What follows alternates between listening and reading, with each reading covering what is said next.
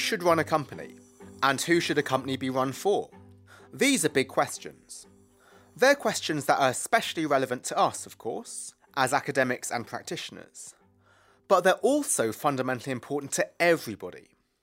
We could see populism, Brexit, and Extinction Rebellion as examples of people getting fed up with companies focusing on the wrong things. Short-term shareholder returns don't do much for the bigger, long-term picture. Business needs to regain trust from society. The good news is that for the most part, people agree on the destination, but right now, however, there's quite a range of views on how to get there. I'm Alex Edmans, and I'm a Professor of Finance here at London Business School. I'm also Academic Director of the Centre for Corporate Governance. You're about to hear insights from a range of academics and practitioners from one of our recent events, Who Should Run a Company? To answer that question, we focused on the perspectives of shareholders, employees, and beyond. The panel chair of the first session was Tom Gosling, who's a partner with PwC and an executive fellow here at London Business School. Diane Dennis, Katz Alumni Professor of Finance at the University of Pittsburgh, opened the day by looking at shareholder primacy. Professor Dennis accepted that corporations are unpopular and that the conflicts between society and corporations need to be dealt with. However, for her, the principle of shareholder wealth maximisation is not one of these conflicts. Professor Diane Dennis. So why do people hate corporations? There's a notion that there's an undue accumulation of power on the part of corporations, that the legal entity of the corporation allows managers to hide behind it, and that there's a lack of accountability. More particularly, people blame corporations for a lot of societal ills, things like income inequality and environmental decay. Corporations operate in an uncertain and changing world, and so inevitably there are going to be negative outcomes, things like layoffs and plant closings and so forth. And there's a notion that corruption and fraud are endemic to the corporate view. I think shareholder governance is important to corporate success, and corporations are important to society, all right? They produce products and services that people want at prices that they're willing to pay. They contribute to economic growth. They employ lots of people. So I don't think that the good of the corporation and the good of the society are in conflict all that often. The idea is we need to make the shareholder governance model more effective. So we need market participants, including managers and boards of directors, to understand that appropriate treatment of stakeholders actually is in shareholders' economic interests. We need transparency and information dissemination. We need enforcement of the laws across the board. I think this is a big one. And finally, we need an ongoing dialogue that allows us to identify where the goals of the corporation and the goals of society actually are in conflict and how best to deal with those conflicts. Tom Gosling, our panel chair. We're going to run that panel discussion around four main themes, really. One is about whether the assumptions that underlie the shareholder value model actually do really hold. Dan laid out the case, but there are some assumptions that I think we could challenge there. The second is whether boards and shareholders are actually set up and equipped to do the job that they are meant to do in order to make that model work effectively for society. The third discussion we'll have is what about alternatives to shareholder value maximisation models? What are the experiences of organisations that have sought to prioritise stakeholders differently? And then finally, we'll discuss sort of attempts to perhaps take the edge off shareholder value maximisation, if you like, through things such as takeover restraints, dual classes of shares, staggered boards, and so on and so forth. Mark Garrett, CFO of Harvey Nash Group, didn't entirely agree. He put forward an opposing view. What I've always looked for in my career is a company that had purpose other than profit maximisation. I love doing what I do, and maximising how much of the revenue gets turned into profit, of course, is one of the things that my job's all about. But what I also want to ensure is that what the company does makes me proud, and that everyone who is associated with that company gets the best reward. A number of comments from Diane's initial presentation jarred with me, to be honest. The concept that just because shareholders get the residual, therefore they should get the maximised outcome, whereas everyone else should only be paid just more than they could get somewhere else, doesn't sound fair to me. Clearly, you can have reward structures that share super profits with other stakeholders rather than putting those costs embedded in the structures. So it doesn't mean that you become anti-competitive, it's just who shares in the excess profits or excess wealth creation. And of course, that's what bonus schemes, LTIPs, executive incentives in some way are supposed to be doing anyway. I think also the way I've seen shareholders act, both in private equity environments, which I've been in now twice because I've just been taken private at Harvey Nash by a value fund, as they call themselves, but previously worked in private equity. Yes, the ultimate value is important, but there is a bit of, firstly, not maximising value because they want to persuade the next buyers that there's value on the table. So therefore, clearly the current value is not the full value of the company, but also to an extent past the bomb, because the residual, the liquidation model, I've never been the CFO of a company that goes into liquidation, is never the end game of a company. So arguing that all that shareholders get is what's left at the end doesn't really seem to be what drives their behaviour. They can get out whenever they want to get out, as Diane has mentioned, and therefore their flexibility, I think, means that they should be in some ways restricted on how much they make from the whole process. Conor Kehoe, Senior Partner Emeritus at McKinsey, was somewhere in the middle. He does believe strongly that an organisation should serve a purpose. However, he's with Diane on the point that maximising profit can happen at the same time. I have to agree, it's really hard to run an organisation that doesn't have a purpose that's serving society. Just managerially, it's very difficult. But I don't see that as incompatible with a division of the spoils that later means, you want to maximise the surplus the company generates, most of which they'll probably spend on capital expenditure research from retained earnings. So this surplus is actually in many ways its expenditures or its disposal is being dictated by the company. So you're doing the best for the company and its shareholders. But I do agree that as a purpose to serve society, shareholder value, frankly, doesn't have that much appeal for employees. So a company needs to be in existence to do something. And a happy consequence of it doing it well is that it generates profits, some of which it reinvests, some of which it hands on to shareholders. So as you can gather from this, I think this mechanism of shareholder board, in principle, is not a bad one. The second session drilled down much deeper into how shareholders influence the companies they own. Cliff Holderness, Professor of Finance at Boston College and a co-organiser of the conference, has studied shareholder decision rights in depth. In the Anglo-American legal system, shareholders rule, but every country has different rules on how much shareholders can veto managers. There are interesting overall patterns worldwide. They suggest to us that shareholder decision-making does have positive effects on value. Professor Cliff Holderness. What I found was amazingly robust and consistent patterns around the world. It's that when shareholders vote to approve an equity issuance, the stock return tends to be positive. It's about a 2% increase in value. When managers do it unilaterally, it's about 4 percentage points lower and it's negative. When shareholder approval is required, rights offerings are very common and public offerings are very unheard of. But when managers can issue equity unilaterally, they tend to do public offerings over rights offerings. And also, managers try to avoid shareholder votes by structuring equity offerings. So, bottom line, when I look at all of this is, if I were a large shareholder, I would look very carefully at putting something into the corporate charter or bylaws saying that shareholders had to approve major equity issuances. When I gave this paper, people would say, well, do you think there should be regulation? Should we change the law requiring shareholders to approve equity issuances? And I said no. I'm an anti-regulation guy in almost all respects.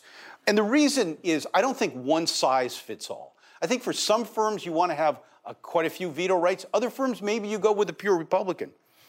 The other thing is that I think we want to have experiments. We want to see what works and what doesn't work. And lots of times, this is just by chance that you find something. Karine Smith-Iheanacho, Chief Corporate Governance Officer of Norges Bank Investment Management, which generously co-sponsored the conference, set out a practitioner perspective. She explained how shareholders look to influence boards.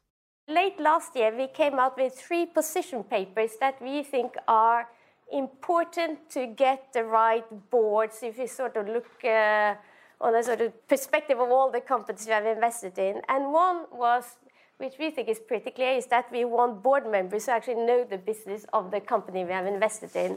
So we have a position that says we want board members with industry insight, industry experience.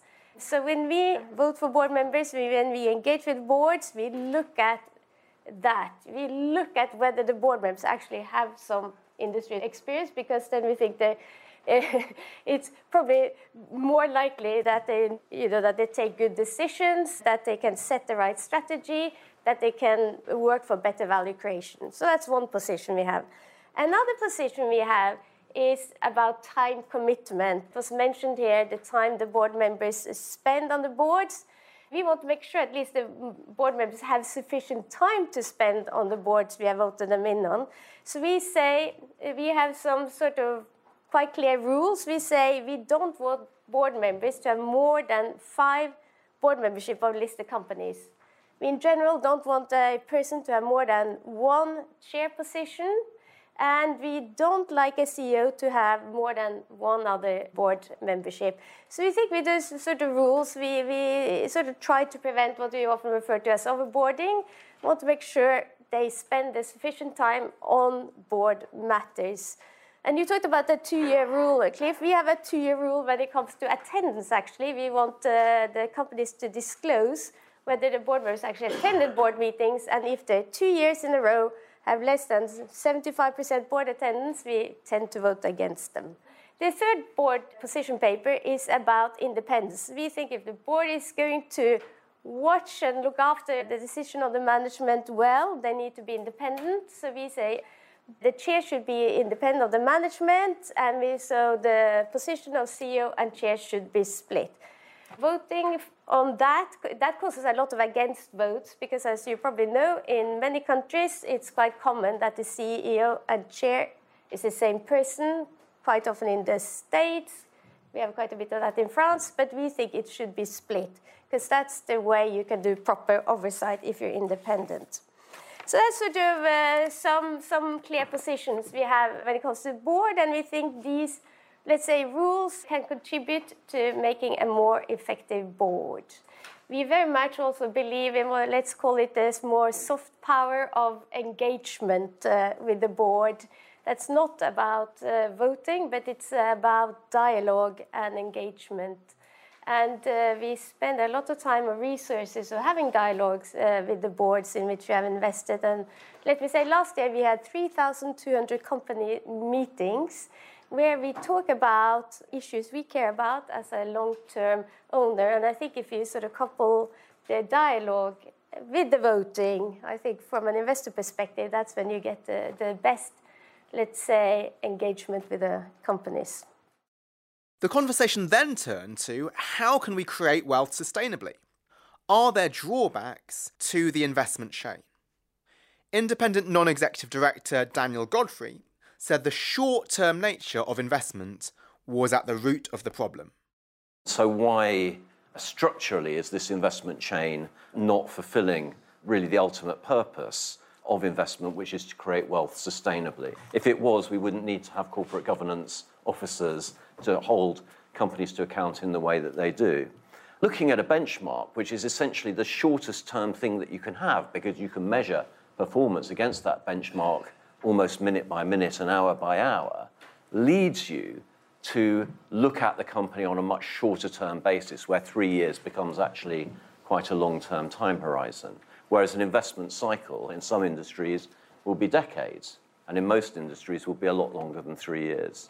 So I think the shareholder decision rights are broadly appropriate to delivering the best outcomes, but we have an investment chain which is not fit for the purpose of using those decision rights, of providing the right incentives, the right support, encouragement, exhortation, pressure, and if necessary, requiring companies to behave in a sustainable way. And I think that is why we start with this problem of anger with corporations from media, from politicians, and from citizens, that they are creating more inequality and not considering the environment. They're not delivering necessarily a fair outcome for them. And it's really up to, I think, the central people in this are the people who, we call them shareholders, but generally they're not.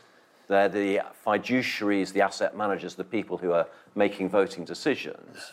They're the ones who hold, I think, the central role in facing back to the pension fund trustees or the individual investors and saying to them, look, the ultimate investors are all of us.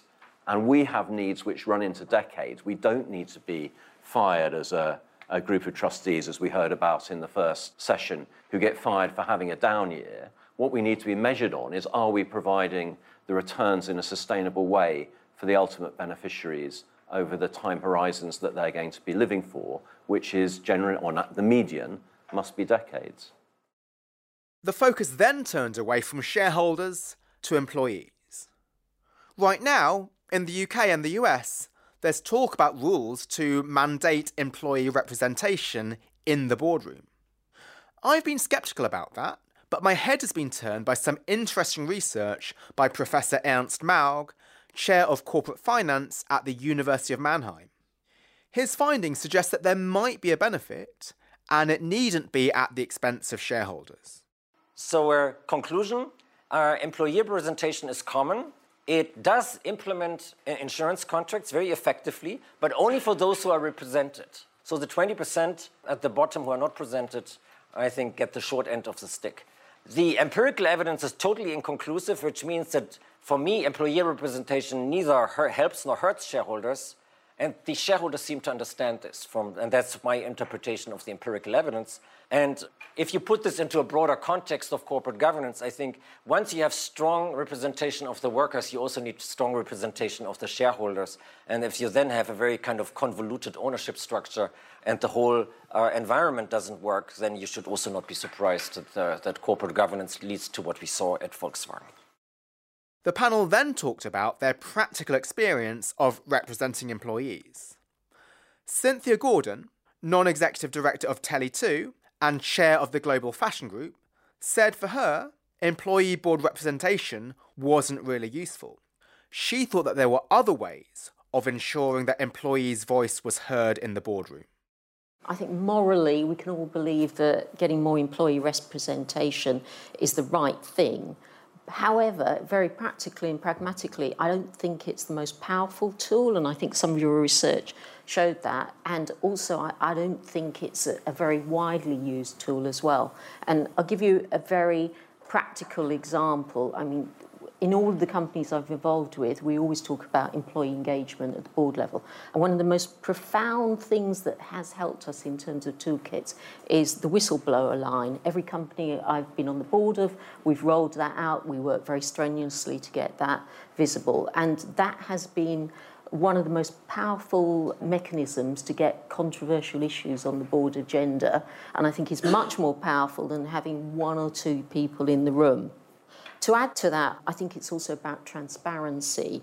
And quite often, I think, the boards where the CEO is less transparent about the performance of the company is also less effective in terms of getting the employees engaged and getting the voice of the company, voice of the employee in the boardroom. So I'm a very strong believer that if you're on the board of a company, you should have a very strong network within that company as well. But there's a different type of representation for employees, greater diversity on boards. According to her, the next generation need boardrooms they can relate to. What I see so profoundly is young employees, people at the bottom, want to see a board that's more representative of them, their friends, their working places. And you know, one of the things I constantly quote is the research about the 100 top FTSE chairmen, that 80% of them were called Lord, Sir, David or John. you know, I think millennials, you know, the top talent, the people at working level are looking for something really quite profoundly different, and they're looking for a boardroom and a set of people within that boardroom that they can really relate to and that have some understanding of where they are and, you know, how they pay their mortgage and what it's like to travel on public transport every day when it's completely crowded. So, you know, that for me is profound change. So yes, we need to do all the basic stuff in, employee engagement, etc. But we need boards that are much more representative of the people that are working within our company, whether it comes through employee representation or it just comes through a board that's working harder to get a more diverse population into that, you know, whether it's ethnicity or women, whatever that challenge is.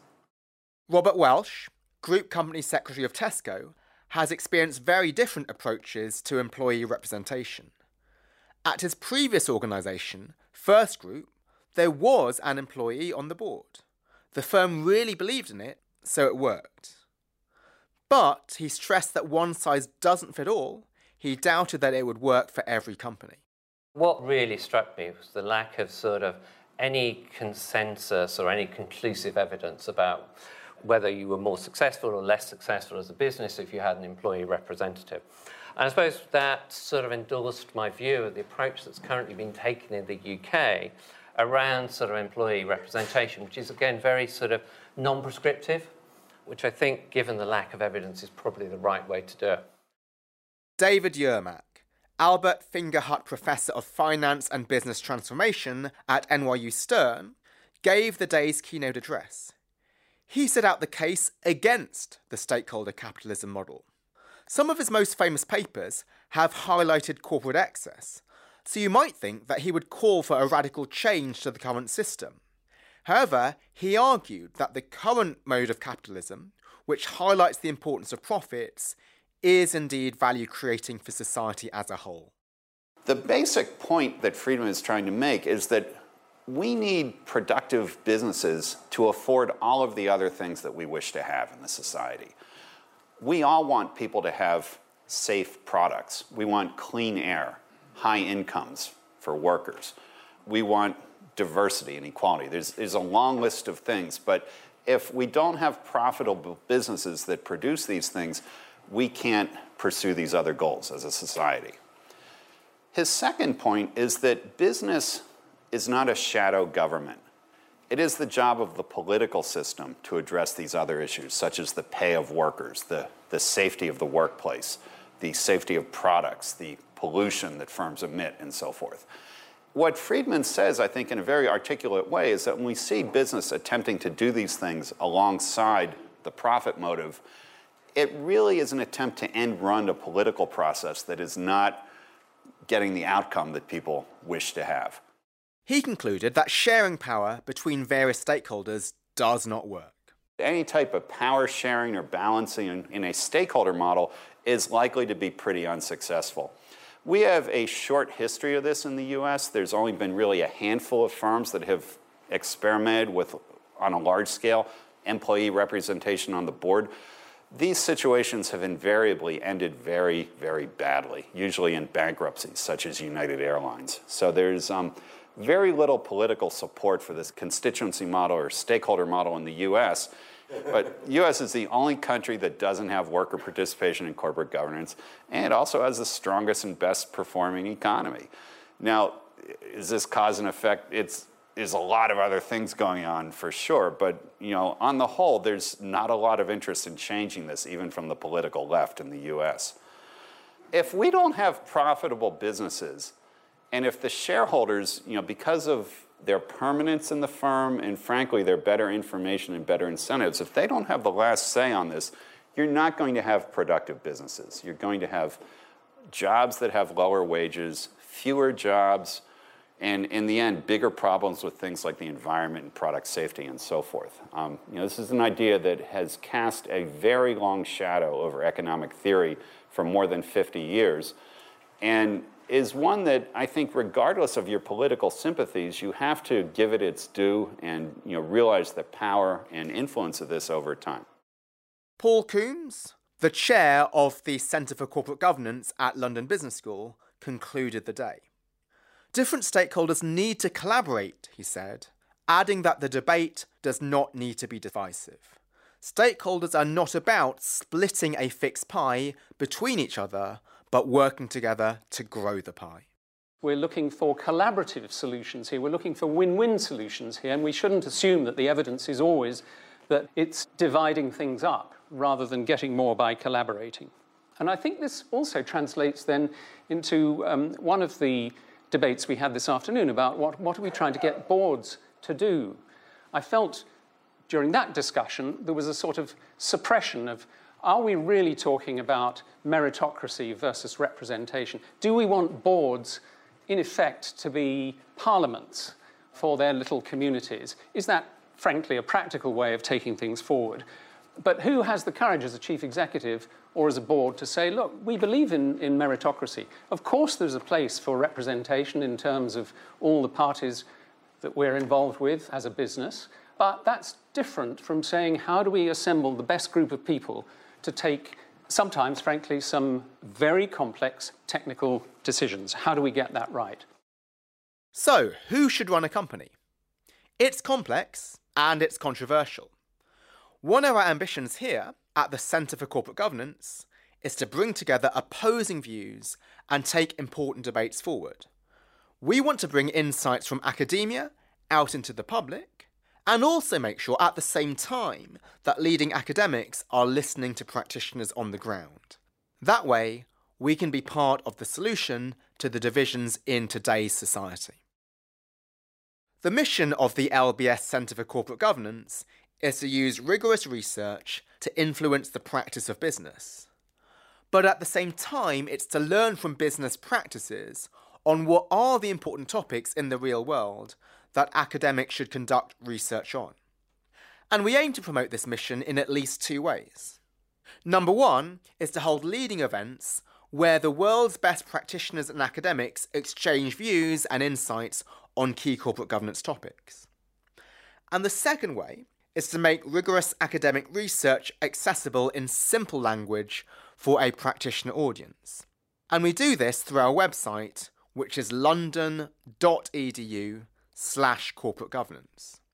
On that website, we present top quality research on both sides of topical issues, such as boards, executive pay, investor stewardship, and also some practitioner articles which are influenced by research and evidence. And I hope that whatever organisation you're in, you will find that this research and these insights are useful as you better embed responsibility and governance in your organisations. Indeed, the concept of investors and stakeholders working together to grow the pie for the benefit of all is something that I've worked in extensively throughout my 12-year career as a professor. And over the past year, I've been writing up not only my own research, but also research by other leading academics on this topic into a book for a practitioner audience, and also interspersing it with real-life examples of leading organisations in embedding responsibility. That book will be out early next year, and it's entitled Grow the Pie: How Great Companies Deliver Both Purpose and Profits. And I trust this will be of value to many of you who are committed to instilling responsibility into your organisations and moving it from a policy into a reality. Thank you very much for listening.